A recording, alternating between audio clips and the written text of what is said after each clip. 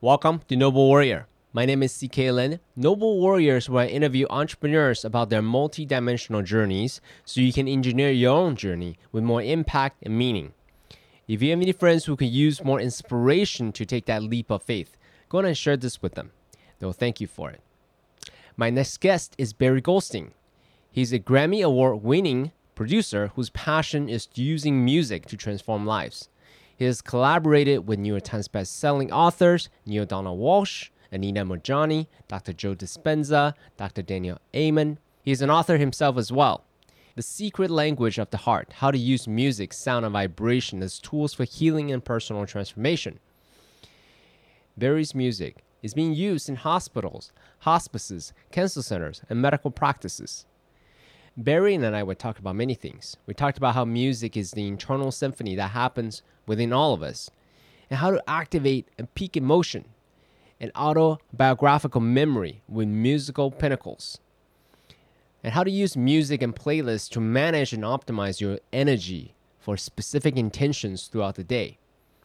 Barry also gave a few powerful examples how he creates an emotional journey and destination in each song, and why it's a good idea to journal your internal subjective experience while listening to music for deeper self-discovery and deeper insights. And what Barry does to intentionally create more synergy before he goes into a podcast interview. And how he actively creates space and invite divine flow and creativity. The 5-minute rule to discern what he needs to ignore or what to pay special attention to. He talked about how he discerns powerfully projects to take on whenever fear is present. And finally, his IRA rule, identify, release, and attune to move energy systematically with music. Please enjoy my conversation with Barry Goldstein. Really excited to have you here today, Barry. Thank you so much for being here. Thanks for having me, CK. Looking forward to a fun and enlightening conversation with you. Enlightening is the word. So I know that you shared this story many times. Maybe you can share a minute version of that. How did you discover the healing aspect of music, going from rock and roll to healing? It's a drastic thing, right? How did you discover that? Yeah, it was really from my own healing and my working with my own anxiety, sleeping challenges, stress of being a type A, a very busy record producer, taking 50 to 100 hours producing a song. And I knew that things needed to shift and I wanted to reconnect with music on a different level. So I did some research of how I can move myself to a more relaxed state. And what I found, CK, was that music that is composed between 60 and 70 beats per minute targets our heart at a relaxed state. So I started to compose music at that tempo and really just for my own purposes initially. But as I shared that music with people, we started getting testimonials of all the amazing ways people were using it. And that really intrigued me to research the whys and hows that was happening. And that really spurred me writing my book and utilizing music in the way that we're talking about today. So discuss a little bit about your philosophy of this internal symphony, the heartbeat, the breath, and how that brings a unique sound form, who we really are as an individual. Can you say a little bit more about that? Yeah, most of us think of music as something that happens to us, so something that happens outside of ourselves. But the awareness that I like to connect with is that music is something that happens in us. So when we hear a piece of music that we like or it resonates with us, something's going on in our physical body that is connecting with that music. And our heartbeat, our breath, our internal symphony that is always going on in our physical body. So it's telling us that we're alive, we're well. And in this moment, we have a lot that we can be appreciative of. And that music that's within us connects with that external music. And so this is what we call entrainment. When an internal rhythm synchronizes with an external rhythm, So in this case, the internal rhythm, our heart. Our heart is our internal metronome that our heart rate's beating. It entrains or synchronizes with music. And that's how we can target specific states that we would like to move to, not just mentally, but also physically. Interesting. Since you brought up the internal rhythm and the external rhythm, does that mean, let's say the outside is going crazy, I should synchronize myself to that, or do it the other way around, calm myself down as a way to bring the external to the internal? Yeah, that happens naturally. We don't have to like create an intention to want to synchronize with that. But yeah, emotions are energy and they as well have a vibration or an aspect to them. And we're constantly emotionally in training to other people's energy. And that's really the point. And when you bring that awareness in, that can happen on both levels. That can happen in a positive way, and I'm sure you felt that when somebody walks in a room in a party, or you walk into a room and you look at that person, say, wow, they seem really cool. Something about their energy I'm really resonating with. And the other way around as well, then you can have that same interaction at that party and it could be, wow, something about that guy or girl rubbed me the wrong way. I've been both. Yeah. The cool guy and the anxious guy, for sure. Yeah, exactly. So it can happen, and this happens in our day all the time. We're constantly meeting people and interacting with people who we resonate with and we don't resonate with, we entrain with and we don't. So when you bring that awareness in, when it's a negative energy, you can start to say, wow, I don't think I'm going to hang out with that person that much. You can use your energy and budget it. Or if you have a conversation with that same person every week and you're like, you know what, every time I get off the phone with that person, I feel drained. And so once you bring that awareness in, you can dictate how you want to spend that energy and maybe not talking to that person every week. And the other way around, when you resonate with a person who inspires you and actually notches up your energy where you feel, wow, I just love talking to that person. I wish I could talk to them every day. Same thing. Maybe you want to have more conversations with that person. But where the exciting part comes in is that when we have this awareness, we can utilize music as a tool for energetic management. Giving you the same example of that person that you have a conversation with and you get off the phone and you feel emotionally drained, as opposed to letting your day continue that way, because sometimes that happens. One event can turn your day into a negative or a positive. If you could bring that awareness in that, wow, that wasn't a great conversation. I don't feel great for it. I feel like I'm in a contracted state as opposed to an expansive state. How can I shift this? And what would happen if you utilize music as a bridge and you actually ask yourself, okay, where am I right now after this conversation? What emotion am I in? Maybe you're now in a state of anxiety. And then you ask yourself, okay, I'm a little bit anxious now. Where do I want to go? I want to go to a more relaxed, peaceful state, or I want to go to a more inspired state.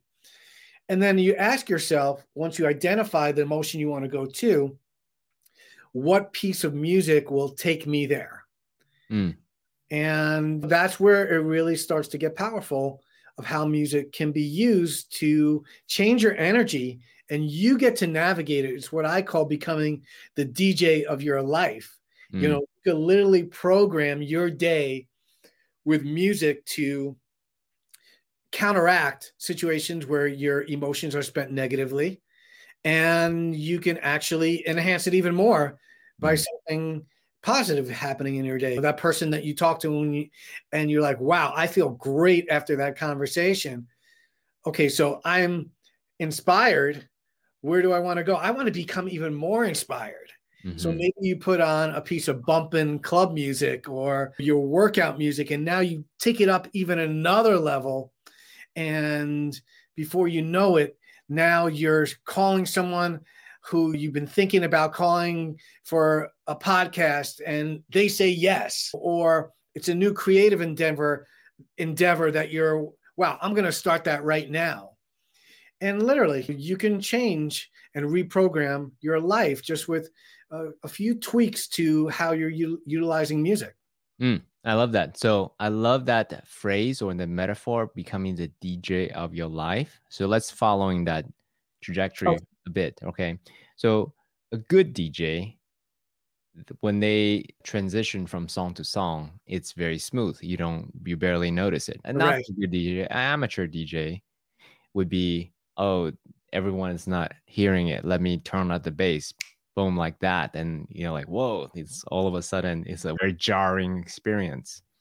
So, do you have any specific suggestions about how they can transition, like the next step of the emotions of where they want to go?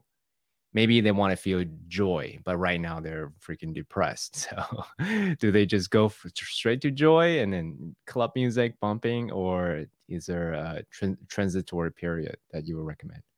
Yeah, I would say starting off simple. So the simplest, and I like that you use the example of joy, because I always say if you just want to start your music program with, if it had to be one song that you chose, I would say pick your happy song. So this is what I call your musical pinnacle. This is a song that you can identify that has created what's called an autobiographical memory. So every time you hear that song, you can't help but be happy. So for me, my happy song, my main one is the Jackson Five. I don't know if you remember them. It was before Michael Jackson had a solo career. And it was a song called The Love You Save. Very, very high energy, very just exhilarating, relentless beat and rhythm, great vocals. And so even thinking about that song brings me to that state. And studies have shown that even if we're thinking about a song that we enjoy, that we are basically having the same benefits as listening to that song itself. So that's how strong the connection is to music, that even thinking about that song can start inducing beneficial hormones in our bodies, such as dopamine. It could also start curtailing one of our stress hormones, cortisol. And this is all shown through research, and some of which, is included in my book, The Secret Language of the Heart. But so identifying that one song, and I'm sure as I'm talking about this, CK, you're probably thinking, oh, what's my happy song? So what's your happy song? Can you identify it? Well, actually, yeah, I think what was that word with Pharrell, a happy song? I think that's pretty good. Yeah.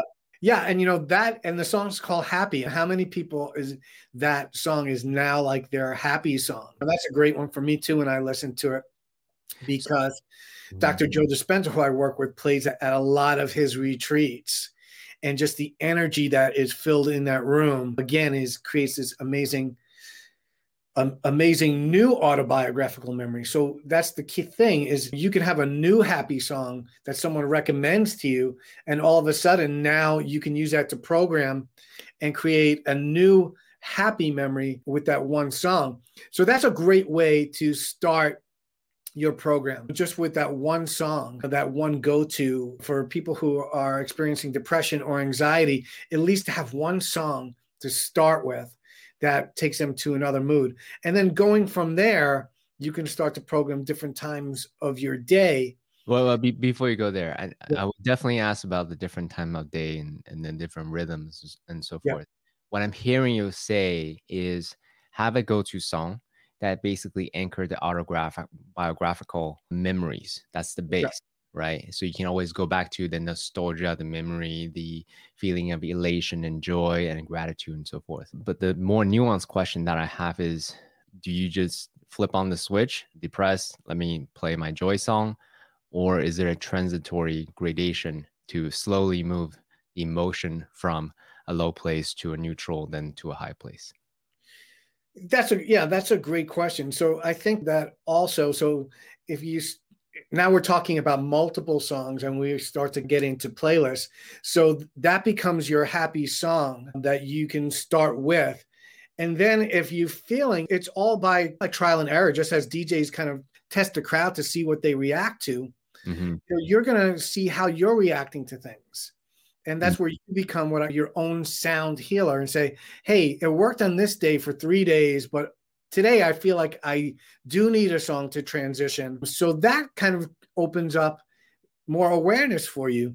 And then you can start taking inventory of your music. Like, I'm sure most people don't do this, but I do, is that if I want to create a playlist for feelings that, make me feel happy or in a space of gratitude, the first thing I do is I take inventory of my songs, all the songs that I have that are in my music library, and say, oh, wow, this one would be really great for that playlist. Like Sly and the Family Stone, Thank You for Letting Me Be Myself, or there's an artist, Karen Drucker, who has a song, Thank You for This Day Spirit. Mm. There's a new piece on the album I'm doing with Daniel Amen called Thankful. Having 3 or 4 songs now, and if I set those up and say, how does this feel going from one to another, just like a DJ would, we can then see, oh, this might be good to bridge those, starting with a more peaceful song. Then maybe I go to Dido. Then maybe I go to Sly and the Family Stone. And then maybe I go to Happy after that. And now I have a 4-song playlist. Mm. And DJs do that all the time, don't they? When you go to a wedding, they've already mapped out where they want to take you energetically. You walk in, and ultimately there's a theme, right, for the wedding. They want everyone to feel good. They want everyone to have a great time. They want everyone to be emotionally connected to it. But they're not starting off with Let's Celebrate by Kool and the Gang when you walk into the cocktail hour, right? There's gentle acoustic music welcoming you in, creating safety. It's played at a low volume so people can chat, right? And then as you go into the next level where you're going into the ballroom, maybe they have a saxophone player that is adding a little bit of energy to that acoustic guitar player. Then the father and the bride are dancing together, and they're creating this, real heart-opening experience. And so what they're doing is creating a comfort level, right? They're getting everyone to connect first by talking, then bringing the energy up, and then everyone has a common emotion that they shared when they saw the bride and the father dancing together. And then after dinner, now they're amping that energy up to just move into that happy state that is geared towards kind of like the encore, of going to a concert. You don't start with your encore. As you're speaking, I realize there is a new genre that I'm looking for, but I haven't found yet as you're speaking. Because Okay. I'm a lifelong learner, a lifelong student. And one of my intention these days is, how do I go deeper? How do I go deeper? And then how do I go deeper with music? And music is a great tool, right? Because it immerses you with that emotionality, right? The nostalgia, the memories, and so on and so on. So I would love it if there's someone who can describe the different pieces of the music as they're creating it. Like, hey, I'm about to take you to the emotional state. Let me pick this music. Here's why I do it. So kind of like a masterclass of how to create a journey, right? How do you take you through the emotional journey? I haven't come across it. If there is anyone, if you or whoever, like, that would be like the best thing. That's what I'm looking for. And I think that's it's a great point. It's not only a genre, but maybe a new platform where, artists are actually giving you the behind the scenes intentions of why and how they created the music. Because, we used to have, albums and CDs, right? When you bought an album or a CD, there were liner notes that talked about a lot of that, right? And you'd open the album up and you'd get to read about what inspired the artist, and you'd see pictures of them in the recording studio and, all of the above. But nowadays, all you're seeing on an album is a front cover, and you're really not getting much more information. So it's interesting you say that. I just had an interview. I did a podcast earlier today with Daniel Amen because of this release that we're creating.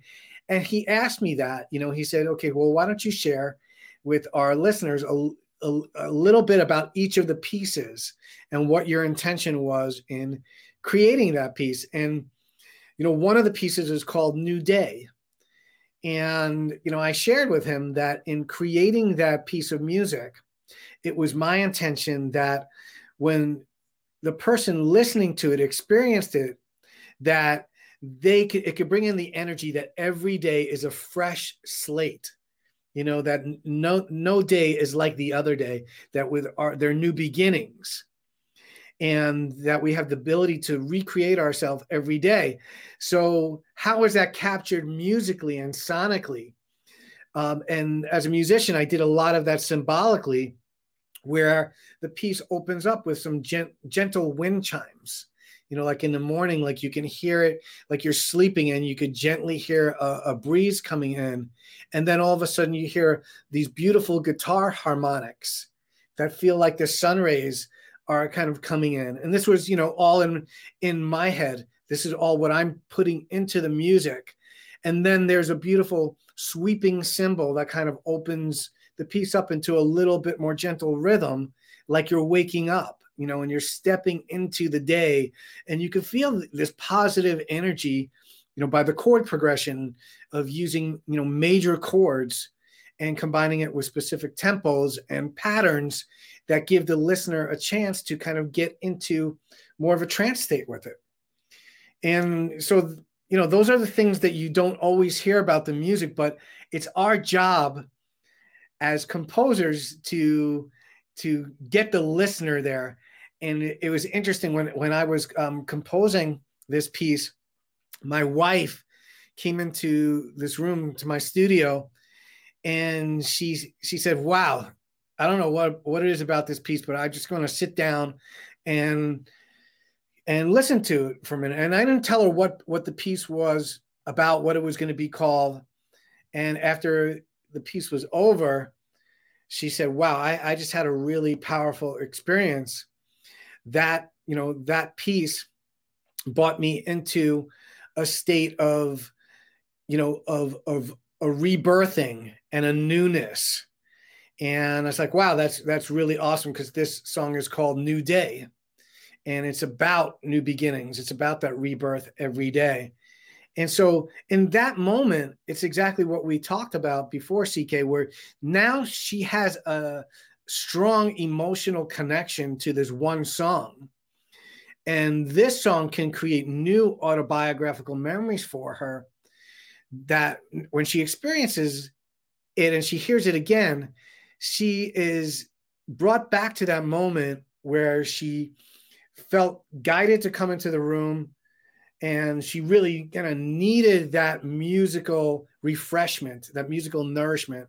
She came in one way, she sat down, and before the song was over, she had moved into a higher, elevated emotional state. So that's key for me. And what I do is, like, I want every piece of music to be transformational, not just like, oh, I really like that song, but I want the person to be in a better state from listening to it than they were before they listened to it.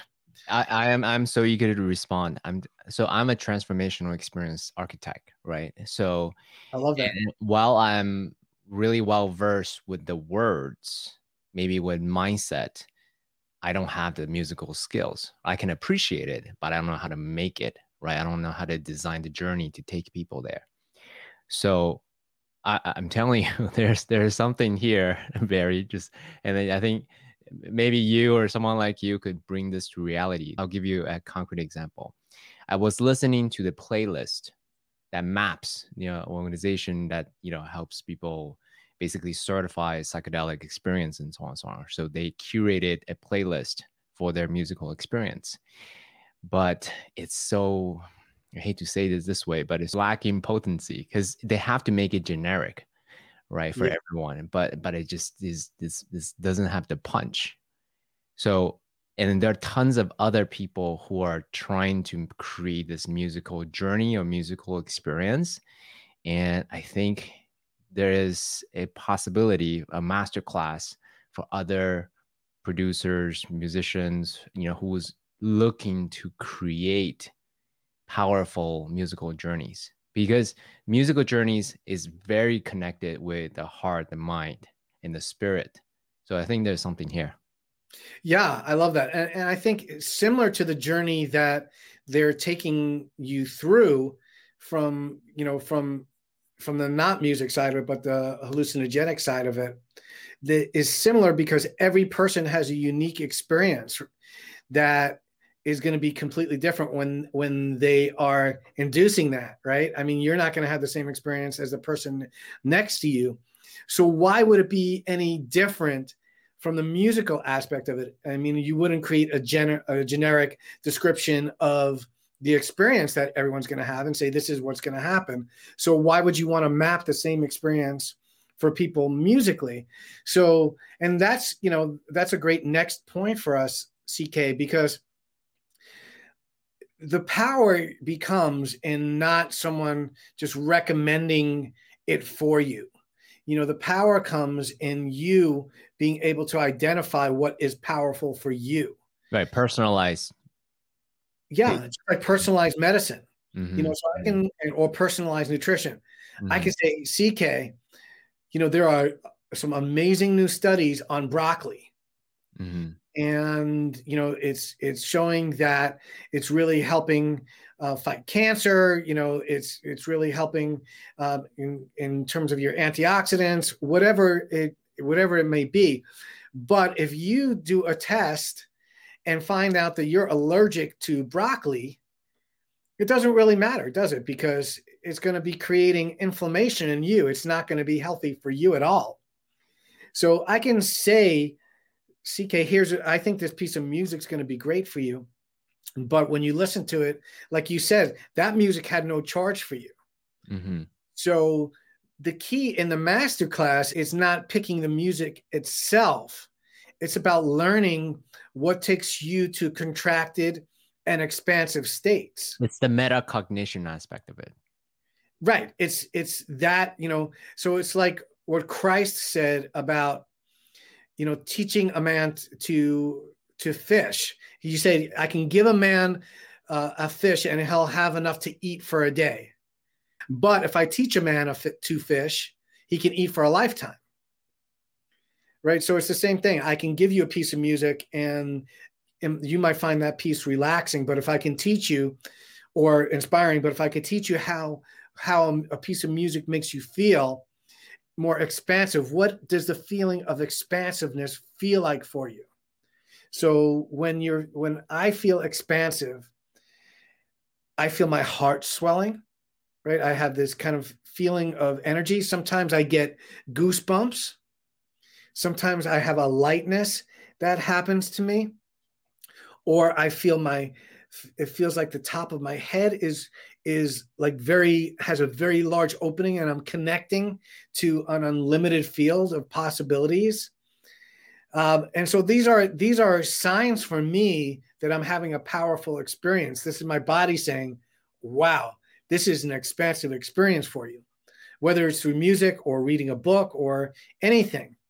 So if I go through my library. Pause for a moment. Yeah. Pause for a moment. So do you then make a note of that voice note, type it down as you're experiencing this? The reason I asked this very specific question is this: if I just go in the moment, then I'll forget. Like, oh, that was pretty good. But in reality, it was more than effing good. If I don't actually write it down, right? So I'm curious to know, how do you make note of how your body actually responds in the moment? I think making note of it's a great idea. And why not journal it and say, wow, I listened to this song on this day and this is how it made me feel. Because I would say most likely when you even go back and read that the next day, even if you read it without the music, that it would bring in some of those feelings again, because your words are connected to the experience of it. And it was very powerful for you. So words have a vibration to them as well.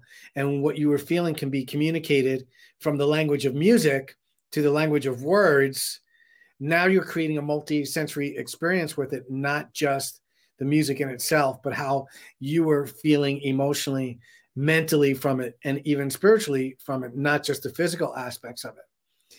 So yeah, and take it in small steps. Like what would happen if if you typed in on YouTube, music to inspire, and you came across 5 videos that had, the top hits on them, and you listened to each one.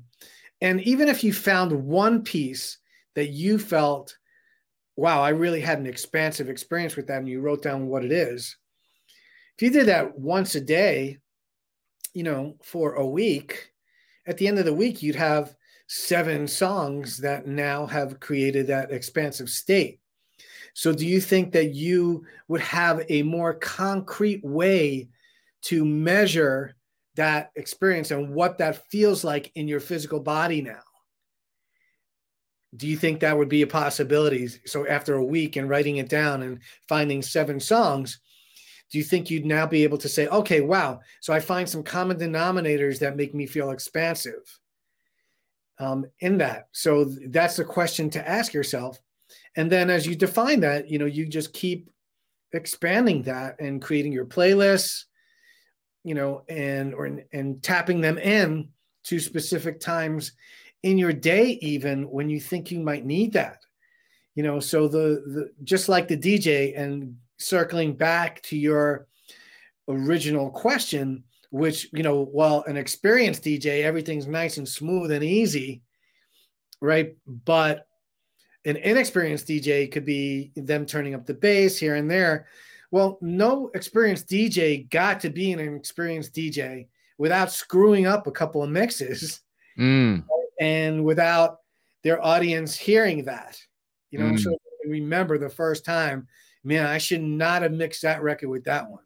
I just felt the energy of the crowd go like this, right? So you're an experiment, so becoming the DJ of your life is experimental. And then, once you start getting it and saying, wow, that was really cool. I use music 3 times in my day to turn around my energy and navigate it where I wanted it to go. And then you can start even looking at your day like, oh, what do I have going on tomorrow? Wow, I have a high energy interview in the morning, with Dave Asprey. I don't want to be like, in meditative, low relax. I want to have high energy, man. I want to be connected, because his energy. So let me ask you a quick question. So let's use that very example. Okay. Do you amp up your energy to meet them where they're at, or a little higher or a little lower? Do you have, or is it more just for yourself? Hey, I want to feel good when I'm ready to meet with Dave Asprey. Does that make sense? Yeah, I think it's a combination. I think that it's like collaboration. What is collaboration and what is synergy? So I have my vibration and you have your vibration. But when we come together, the definition of synergy of that is that what we have created now together, whether it's in an interview or a collaboration for a piece of music, is more powerful than either one of us could have created together. So that's the key, is I want to bring my energy in. I want to bring my heartfulness in and who I am. And I want him to feel that, but I also want to tap into his gifts and what he does great. And what's going to happen is we're going to create a new, unique third vibration that is like Dave Goldstein or Barry Asprey, is my audience, his audience, and they get what we're both saying. They get the best of both worlds, and they get something they wouldn't have got from listening to me. They wouldn't have got from listening to him individually. And that is beautiful. It's harmony. That's how we create harmony, is hitting that note. And it's not the exact same note, but it's a beautiful complement to it.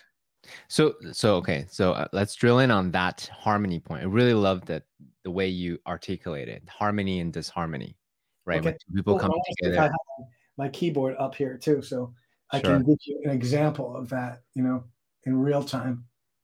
So you're hearing that note, right? And so that is, I'm hitting an A on that. And if I hit another A with it, right, that is a unison. So it's hitting the same note, but it's hitting it an octave up. So you don't hear it as much as you would as if I hit a harmony, right? So this is that same A. And now I'm hitting a harmony with it, which is a fifth, that's an E. So when I hit them together, they blend very beautifully together, and they're not the same notes, but they're complementary to each other. So that's how we experience harmony. But if I were to hit, that's dissonance. And we can learn, the difference between feeling harmony. Does that feel more expansive to you than? Yeah. Right. And that moves kind of into a contracted state. It's not very complementary. But sometimes, dissonance has a role as well. And it helps us move energy, of things that are stuck. Yes. In there. And if you think of that, like in a horror movie, right? Something's coming up when you hear that, right? Mm.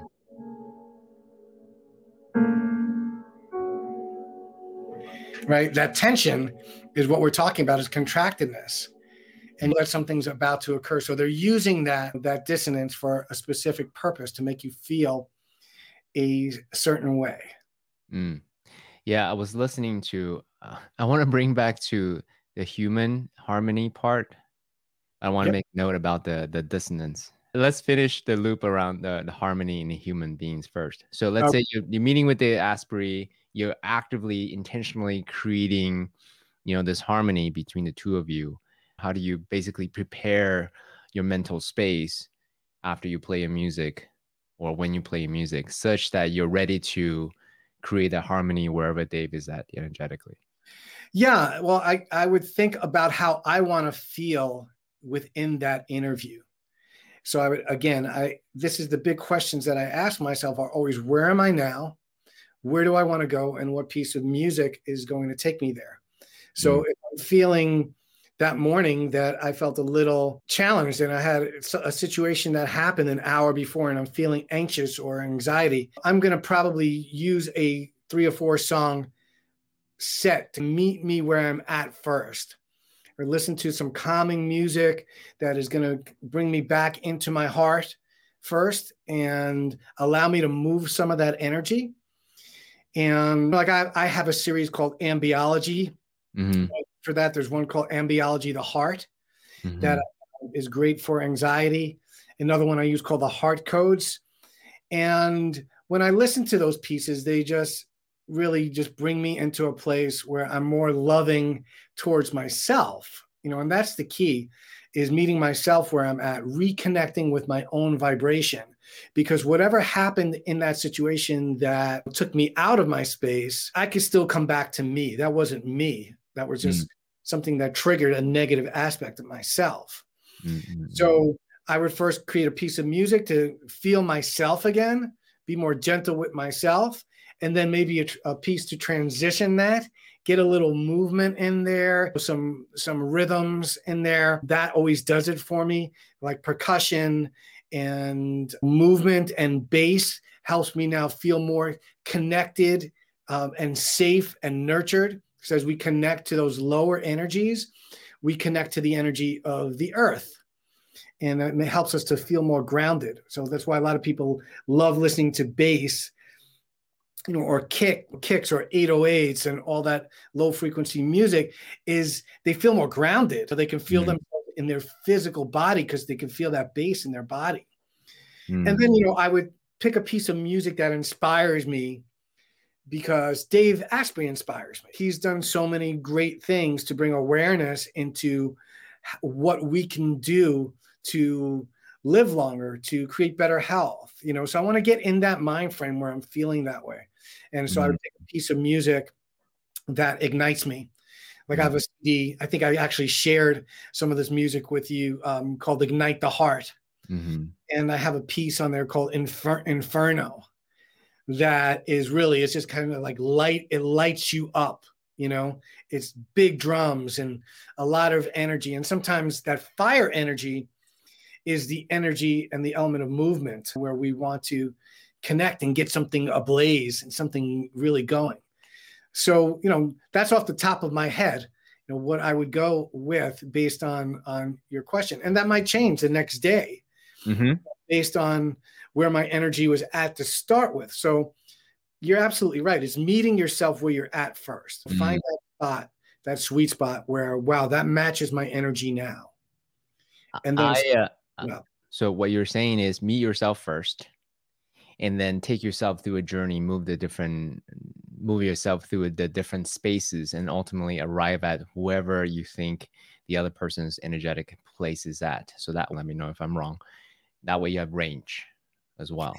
Yeah. And the only thing I would tweak it with that is not necessarily getting to that person's energetic state or their vibration, but getting to a point where it feels like your energy and your authentic you will harmonize with their energy. And I think, you know, I think that's more accurate, because you don't want to just, oh, well, I want to become the energy of this person and emulate them per se, because that wouldn't feel authentic to it. But if you can get to a point where, wow, now my energy feels like this is going to be a great back and forth. Like we have a great back and forth energy going right now. And that's where you want to get. So it's synergistic. I love that. Thank you for underlining that point. You're right. It's not about being more than what you actually are, right? Projecting yourself to be that person. Actually, just be within your own range, whatever that is, such that you can collaborate and synergize and harmonize with the other person. Love that. I want to make a point real quick about what you said. I love that you listen to your own music to get back to center. That's awesome. Every time I hear some like actual musician or maker who actually enjoy, I'm a podcaster, I listen to my own podcast. Like, man, this is good stuff. Like, so I love that you said that. Yeah. And, you know, CK, I'll tell you the truth.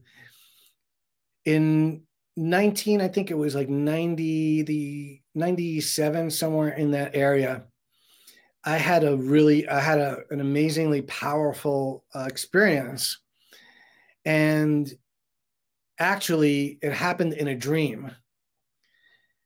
And I don't share this story a lot, but I'll share it with you because it really is distinguishing of like listening, how I view listening to my own music. But in that dream, I literally was given a song, of many verses of a song, and the melody and all of it were in this song. And I woke up and I wrote the words down on a piece of paper, and literally, so I would remember everything about it, but the melody stuck in my head and I couldn't forget it. It felt like I had sung the song like many, many lifetimes. So I actually want me to share a little bit of the song with you, actually, if you want. Let's do it. So the song was called actually Through the Eyes of God. And in this song, I was shown how we are all connected in some aspect of oneness. I was given the visual as well as a blade of grass. I was experiencing the whole world around me. So it starts off that way. I woke up from a dream. I was a blade of grass. I felt a miracle in everything that passed me. I was the scent within the breeze. I was the blue within the sky.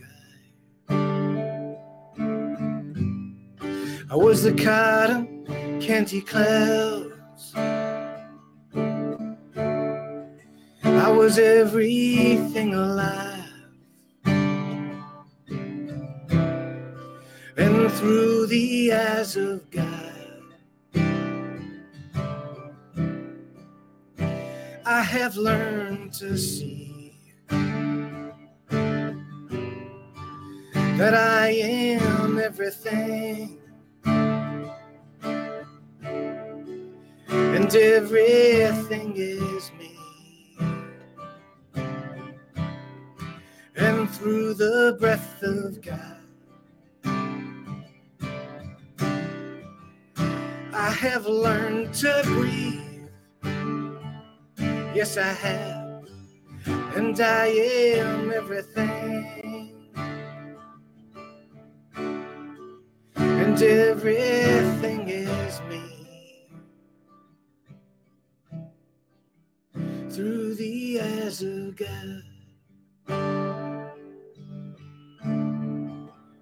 through the eyes of God.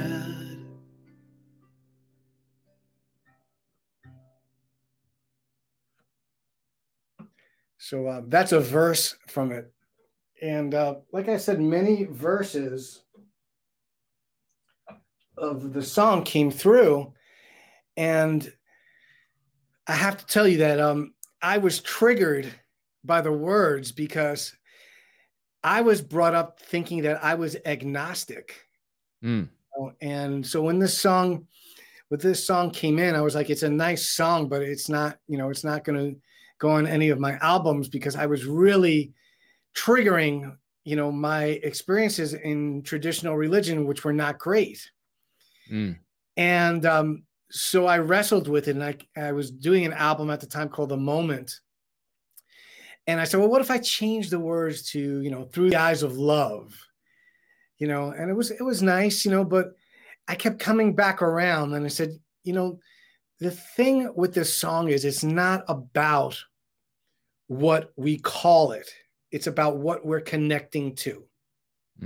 So whether you call it God, whether you call it the universe, whether you call it Christ consciousness, whether you call it Buddha, it doesn't matter what you call it. It was really about the divine collaboration that I was given in this dream that I did not create. This song came from another place. And when I had that realization that it was a gift, and when you get a gift and you receive it openly, you give the gift many times over. And I just came back and danced with my own demons and called it Through the Eyes of God. And the song that I thought, wasn't going on my album ended up being, the song that most people who bought that album resonated with the most. So circling back to you, with listening to my own music, after that point, when that song came, I realized that I wasn't the only one writing my songs. So if I was in the right space and I created the right environment and the right intention, that I could connect to a field beyond myself and not only bring it into my music, but I could invite it in, not just bring it in, but I could invite it in to collaborate with me.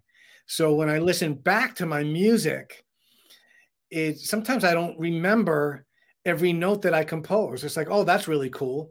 Sometimes I do, but it feels like it was a collaboration. It doesn't feel like I'm just listening to Barry Goldstein. It feels like I'm listening to that combined with something beyond myself. By the way, thank you so much for sharing that song.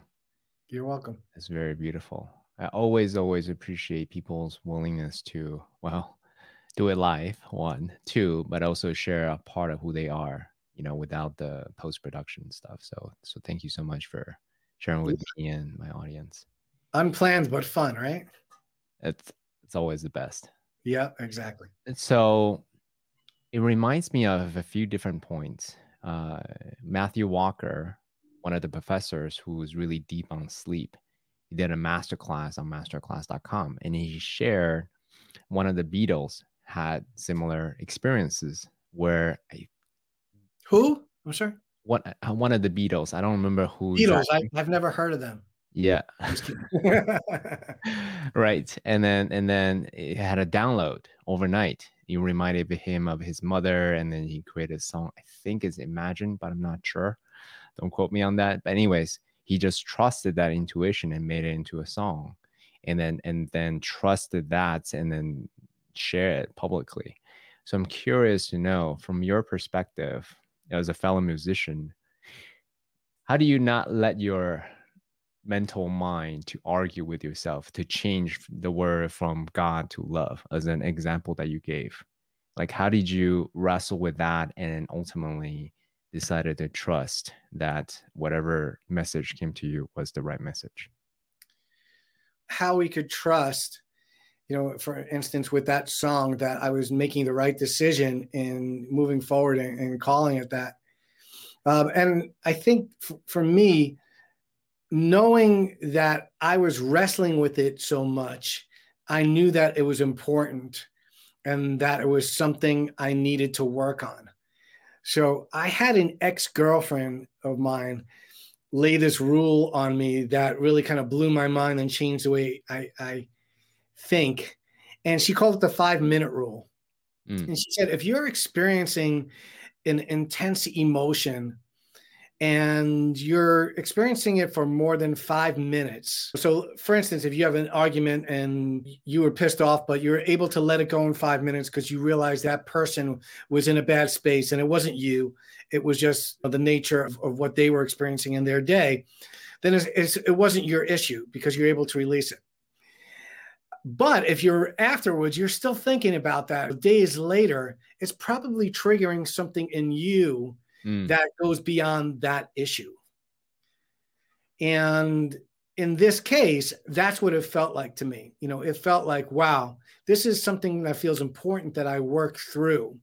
And I knew it was triggering, my preconceptions about organized religion, how people would view me, if I use the word God, and how I was brought up with my parents' belief around that, and how you're going to be viewed for being a religious zealot or whatever it was. And these are things that I had to kind of dance with. But that's, I think, where the trust came in, is after that contracted state that initially came in, where I knew that something was being triggered, it led to a more expansive state. When I came back to it and said, wow, it doesn't matter. It doesn't matter what I call it because it's about what I'm connecting to. Mm. So if it doesn't matter, then why not just call it God? Because that's how the song came in. So it's the same criteria we talked about before, which is when something feels contracted and something feels expansive. And when it feels expansive, I was in a place where the energy had passed and I knew that I could trust. I was honoring my intuition, because that's one of the ways our heart speaks to us. And, that's what my book is called, The Secret Language of the Heart, because we talk to our heart and then we have the opportunity to listen to what our heart has to say back. So in that specific instance, I was talking to my heart and saying, man, there's something coming up here for me. Why am I being triggered so much by this word God? Why do I care what people think? And so the next step is, when you're having a conversation with your heart, is not to stay in your head. It's move that energy down. And what would happen if I place my hands on my heart? And what does my heart have to say back to me? Do you mind going into the mechanics of it? Do you actually place, like, because some people use journaling as an example. One of my favorite tools these days is called Roam Research. I use that as well. I can get into the more nuance there. But for you, mechanically, how did you, have that conversation and deepen that insight? I think for me, the first step is literally, I call it connecting with your inner symphony, placing your hands on your heart. Mm-hmm. Like right now, I can feel my own heart beating, literally. Mm-hmm. Good. And if you start from the premise that your heartbeat is not the same as anybody else's heartbeat on this planet. Your heartbeat is unique completely to you, the exact heartbeat. The same with your breath. No one has the exact sound that how your breath sounds in your physical body as you inhale in and out. So for me, it's a starting point of speaking with my heart is listening to it. So if I listen to it, then I can speak to it. It's a conversation that begins. And if I close my eyes and say, man, I'm really wrestling with this situation, and I just connect with my heart and I ask my heart a question, and I just continue to breathe in and out of my heart, slow my breathing down, right, to a place where I'm more relaxed, more to a place where I'm able to listen. Now, this is called the parasympathetic state. So the sympathetic state is when we're running from the bear because we're in danger. But the parasympathetic is when our body can rest and relax because there's no longer a bear chasing us. And in many cases, the bear is our thought process, right? It's going through a situation over and over again, which creates a lot of stress in our physical body. We feel it, that contracted state when anxiety comes in. So if you can slow your breathing down and move to a more relaxed state, where you're telling your body, okay, well, I don't have to run right now. I actually have a couple of minutes to just connect. And then you connect to your own heartbeat, your own breath. It's like a sacred touch. If you were to touch your lover's heart, right, she would consider that something that would be very sacred and very intimate. Now, what if you do that to yourself and you give yourself that same energy, as well? And it brings in really talking to your inner child too, and comforting that inner child. Well, don't worry, Barry. You're not a child anymore. You're not living through your parents' lens of what they feel is, God is about anymore. This is about how you feel about God. So I'm just doing this now. Yeah. This is what my heart is telling me in this moment. That let go of it, because that's something that you inherited through your parents. That's not yours. That's not your perception. I'm talking to little Barry, where he found this concept of the name of God and organized religion. And you're not being forced to go to Hebrew school anymore so that you can get bar mitzvah. You can connect with God or the universe, whatever you like to call it, right here, right now, in this moment, through me, your heart. And so that is the essence of the conversation that I'm having now in this moment. And similar to I had in that moment, was that, let it go, because this song was given to you as a gift. And the more you start to have this conversation, it sounds, it's a little awkward at first, but it's a conversation we have all the time. Why can you have a conversation with your brain? You listen to negative thoughts all the time, don't you? I mean, how many times have you had a situation come in and you've relived it in your head over and over? Yeah, rumination, obsession. Yeah, and Tony Robbins says it's like going to a bad movie and you hated the movie, but you get out of the movie and you go in line to see it again, right? Yeah. Something about us wants to relive it. And so we can have these conversations, and our conversations with our heart are a lot different than the conversations with our mind. It's not about what we think or what's in judgment. It's more about knowledge that we've acquired. It's our wisdom, things we might know already, but we haven't checked in with ourselves on. And it's not about knowledge we've obtained. It's about the wisdom of actually being able to utilize that in your life. So what I just said to you about what I told little Barry in this moment was even helpful to me now. I didn't even know I was going to have that conversation, but that's how the heart works. And if you ask it a question, you'll start to intuitively get some great answers. It doesn't have to be through journaling. It doesn't have to be formalized, but it is a great conversation starter. And music is another way to engage your heart. So if you have a hard time just doing it in this conversation of words and with the inner symphony, listen to a piece of music that moves you. When you're feeling you want to connect with your heart. I have this beautiful song that probably I'd be surprised if a lot of your listeners have even heard of it, by an artist named Tina Malia. And it's called The Shores of Avalon. And the tagline in it is, all fears will be gone when we reach the shores of Avalon. And when I hear this song, something about it just allows me to release fears in that moment. And a lot of times I just start writing like right afterwards, because I feel like something's moved in me. And if we could release energy, why are we releasing energy?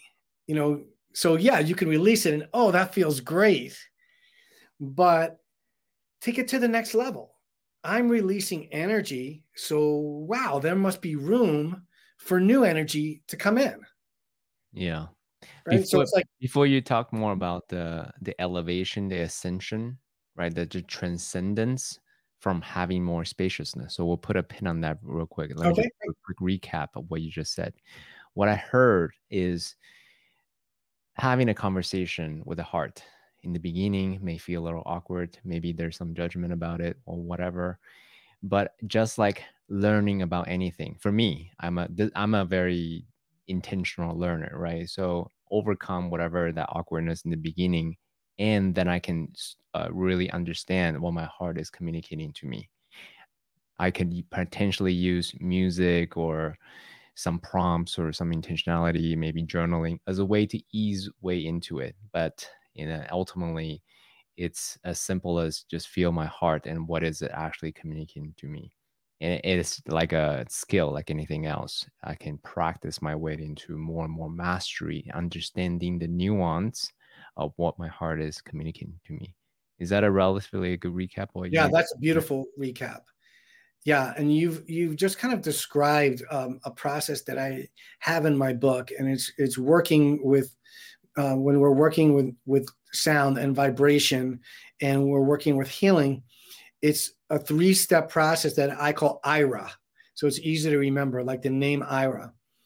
So it's 3 levels. So you just described the first 2 levels perfectly. So when I felt that come up for me when I was dancing with utilizing God, at that point, I identified there's a block here, correct? I identified there's something going on here. So that's your first step, is the I, is identify. Mm-hmm. The second step is working with releasing that energy.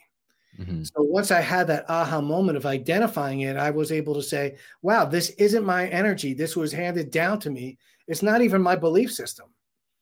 So I was able to release it. And then the third step is the A, where now that you've released it and you have made room for new energy to come in, you can attune to higher energies, to elevate your energy. You're attuning yourself, right? Like attuning a guitar. If I have old strings on it, right? It's not going to sound great. And so I can identify that I have a bad string, but if I don't replace that string, right, or release that string, if I try to attune it, what's going to happen? It's not going to stay in tune, right? It's going to go out of tune because the string is bad. So it's the same thing. When we can identify it, release it, then we have the ability to now bring our energy up. And, for those people watching, a great analogy of that, it's like cleaning out a closet. You want to buy a new wardrobe and buy all new clothes this year, but you look in your closet and it's packed. And some of that energy is things you don't need, right? Just like that block we're talking about. I don't need to be thinking that way anymore because it was something that was passed down to me. So there could be things in that closet that you now are going to want to clear out, like a bowling ball, because I haven't bowled for 20 years, but I keep thinking I'm going to go back to bowling, but I want to bring a new energy. So maybe I get rid of that bowling ball and now I have room for a new pair of shoes where that bowling ball was. Now that I've released that bowling ball, there's space for something else. So it's a great thing to do, is to go through your energetic closet and look at things, wow, as they come up. And you'll know, things come up in your week. Use that 5-minute rule. Did it take me longer than 5 minutes to release that? What is it actually triggering in me? And that is a great thing to ask. What do I think this specific situation is in relationship to that it's triggering? So for me, it went back to my parents in Hebrew school. For you, if you have a fight, with your girlfriend, maybe it's about you couldn't release it. And maybe it's about, as a child, your mom didn't listen to you and she talked over you and she didn't listen to you. And that energy that you just had with your significant other triggered that exact same energy, even though it wasn't your mother. But when you can pinpoint that and say, wow, that's what this is about. It's not about her. It's about that energy of my mom. And you can say, wow, this is really cool. I can release that energy and not have to bring this into my present relationship. And we can even talk about this. And I can let her know when you said that, I want to let you know what was triggered in me. And now she can even be more sensitive to that and knowing that it triggers something in you, and you can bring a new energy together. Your energy in that relationship's growing. So I have a question for you, Barry, because you're a creator, you're a creative. One of the great piece of advice that I received yesterday, actually, someone, Evan Carmichael, he's a famous YouTuber. He has 2 million subscribers and 300 million views, just ridiculous, right? And he said to me, whatever you're afraid of to make, go make that. Yeah. And I was like, oh man, that burns so much. So I'm curious, do you believe that? Do you agree with it? He essentially is making an art of this, the discharging process that you describe, right? He's making that. He's like, whatever that energy is, leaning to that, and then make that your art. Curious to know your thoughts. What do you think? Yeah, I mean, I think there's another level to that, Okay, because sure. Yeah, I think the other level is seeing yourself on the other side of it.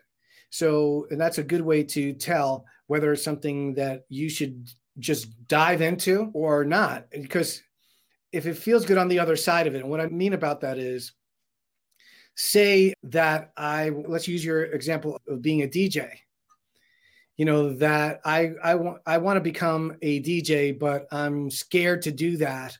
So should I do that just because I'm scared of it and there's a fear around it? Maybe I should try it, but there's a difference between that and venturing into that as something that is going to be successful on another whole level. So again, if you visualize yourself DJing in front of a group of people or 1,000 or 10,000 people, does it feel expansive to you when you cross the other side of that fear? Does it feel great to you? Then yeah, totally go for it. Well, hold on one second, if you don't mind. Yeah. But I haven't experienced DJing in front of 1,000 people. Whatever I think is a projection, right? Yes. So how do you then discern, Well, how would it feel to you? Like if you could allow yourself to feel what it would be like to have 1,000 people cheering for you, and as their energy is raised from you DJing, does that feel great to you? Does it have a great charge for you? Does it something that excites you? Or when when you think about it, it doesn't have the charge that you thought. Even that 10,000 people cheering your name doesn't really have the charge that you thought it was going to. It just doesn't feel great, So I'd have no aspiration to be a DJ. I think it would be nice. I think we'd do that, like check a list. But if I'm imagining in terms of podcast, what we're creating here has, Joe Rogan sized audience, like that their life is transformed, that they have full permission to go out and live their life and then learn these intricate techniques that you have shared with us so generously, in using music as a vehicle to channel their passion and curiosity and purpose. Like I just got chills thinking about that. So, Yeah. And but yeah, I think, I think you should have a connection to it, and you'll know if it's something that you really want to do, but you're scared of, then absolutely you should do it. Because if it's something that you want to do and something's holding you back and it's a dream that you've had, absolutely, then move through it, because it's something that is part of the gift that you're here to share. But I'll give you an example of when, to me, it doesn't necessarily mean that you need to do it. So I was at an event, and everybody at that event, part of that event was walking on glass. And, everyone, I would say 8 out of 10 people were walking on glass. And, I didn't feel like I was in fear of it. I just felt like I didn't want to do it because everybody else was doing it. mm. And was there a little fear there? There might have been a little fear there, but when I really searched, it was more about, I didn't want to just do it because everybody else was doing it. And so I decided not to do it. Now, what happened was, in that moment where I actually saw other people doing it and triumphing over it, and how beautiful an experience it was for them, I then was like, you know what? Now I want to do this because now it's for the right reasons. Now it's because I'm seeing the transformational aspects of it and how beautiful an experience of it could be. But it wasn't just about the sake of doing it for doing it, and just because there was a fear around it. Mm. So I don't know if that makes sense to you. It does. It does. I appreciate that. So I want to segue. So putting yourself back in the younger version of Barry, because as a creator, part of it requires courage, not just the intentionality, but also courage to be prominent, right? Because everyone, human beings in general, there's a fear of being judged. So how did you give yourself the permission to become prominent, to become, say, hey, look at my work, it's good, check it out? Like, how did you find that courage within you? Yeah, I think that it finds you. So when something is just like a burning desire in you, and it's something that you're so passionate about, you don't have a choice. You can't not do it. In other words, the courage comes in, that I can't say no to it, because that's how strong it is. And so you never grapple with it. You never, have that, as Stephen Pressfield say, that resistance of like, yeah, but I don't want to do it. I'm not worthy, or whatever internal things that most people have. The second aspect of that, the B part of that, is something that initially I wrestled with, that, okay, our definition of ego is usually thinking that, well, if I share this with the world and I come out saying, oh, you need to do this, or try this piece of music because this can help you do this, then people will think that I'm too big-headed or I'm too egotistical. And so initially, when I started sharing my music and was getting endorsements and testimonials from people, I had a nurse who was using it in Austin, Texas. And she said, I want to be able to share your music with my patients, but it doesn't even have your name on it. It doesn't have a website on it. You're making it really difficult, for people to find out what you're doing. And at the same time, I was reading this book. It was a book by a guy named Michael Berg, who is a book on the Kabbalah. It was called Becoming Like God. And in this book, he had something to the essence of that ego is receiving for the self alone. So we think of ego as being too grandioso and, going out there and sharing it with everybody. But he defined it the opposite way around. That I interpret it as, if you know that you're doing something that's of benefit to other people. Like it was helping this nurse with her patients manage anxiety and sleeping challenges. And I knew that, and I wasn't putting my name on things, so people couldn't find out. More people couldn't find out. And I was receiving it for myself alone. I wasn't letting other people know about it. So that's what changed it for me. CK, is if you know that your podcast is helping people and you decide you don't want to share it, or you don't want to, interview Joe Rogan or whatever it is, then that's when I'm in agreement with Evan, is that, wow, that's a fear that's holding you back because you're scared of owning who you really are, and you're going to help more people by doing it. You being on that show is going to widen your audience. And what's going to happen with that? You're going to help more people, aren't you? Right? You're going to utilize that to bring more awareness to more people. So ultimately, you're stopping yourself by not doing it, and you're stopping yourself from helping other people. And if you think of it that way, wow, I'm actually not hurting myself. I'm hurting all the people I could be helping by this. That's what shifted it for me.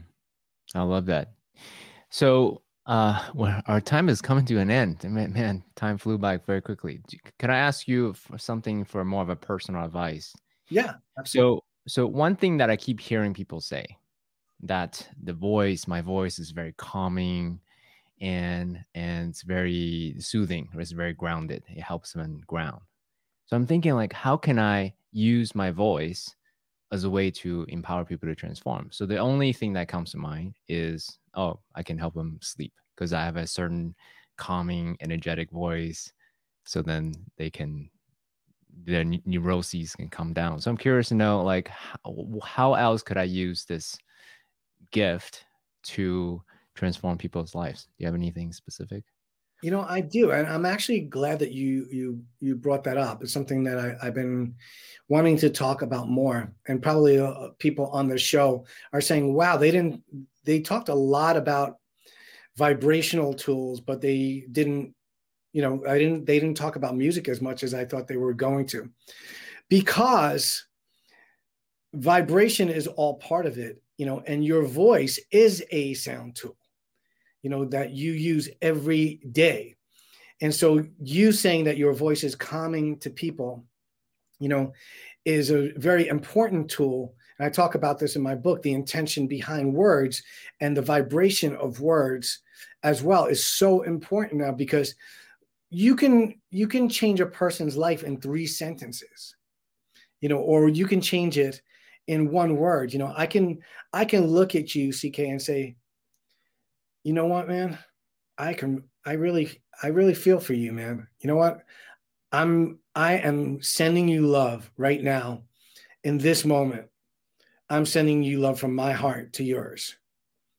And you can feel that I mean that, that it's authentic. And when someone does that and uses their voice and it matches the vibration of the emotion behind it, that's when you can help people transform. So it's the same thing I say with music. When I'm composing music, I might have the intention of creating a loving piece. But if I come into this studio and I'm not in a loving space and I'm angry from something that happened, it's not resonating with the intention that I wanted to create. And it's not authentic either, is it? Because it's not what I want to put out there in this piece of music. So when you're talking and you're authentic, it carries a vibration that makes you move to an expansive state. And the other way around, you can tell, can't you, when someone is full of crap, right? And they're like, hey, I love you, man. Right? You can tell that they really, they're not comfortable saying it. Their energy was not behind the intention. They might have an intention of saying it, but they just didn't have it within them, maybe, to share that love within them with you. And it didn't feel authentic to you, in that moment. So what you're talking about that you're doing is very powerful, because people resonate with your voice because you are very authentic. And I'm sure that all your listeners will agree with that. And that's that's a gift and a talent, in itself, and something that you could utilize. And all of us, should be more aware and present of in every conversation that we have. There can be a level of awareness when you move authenticity into being a compassionate listener, with somebody else, and saying, I understand exactly what you're talking about. And you know what? I can feel the pain that you're going through. And I don't know exactly what to say, but I just want you to know that I'm here with you in this moment. And sometimes that's all that somebody needs, to make it through a situation, is knowing that they have someone there who's empathetic and really does authentically understand what they're going through. Or even if they don't understand, they're just there to listen to it. And that's really important. I want to cite one thing that you said is everything you do is sacred. Every song that you make, it's sacred. So I want to really acknowledge you, Barry, for dance with me in the way that you show up. So my audience is all about being heart-centered and then bring a unique gift to the world. And we do talk about spiritual disciplines and practices as a way to free ourselves from the mental chatters, from the mindset limiting beliefs, such that we can show up authentically in the world. And one of my key focus these days is how do I go deeper? How do I go inward even deeper? So I really, really appreciate the practices that you share with us, using music as a way to feel deeper, as a way to go deeper inside all of us. Thank you so much for being here and share your wisdom with us. You, again, for those of you who is enrolled, who wants to follow up with Barry, he has a program with Dr. Daniel Amen. Your brain is always listening this coming week. So go to barrygoldsonmusic.com to follow up.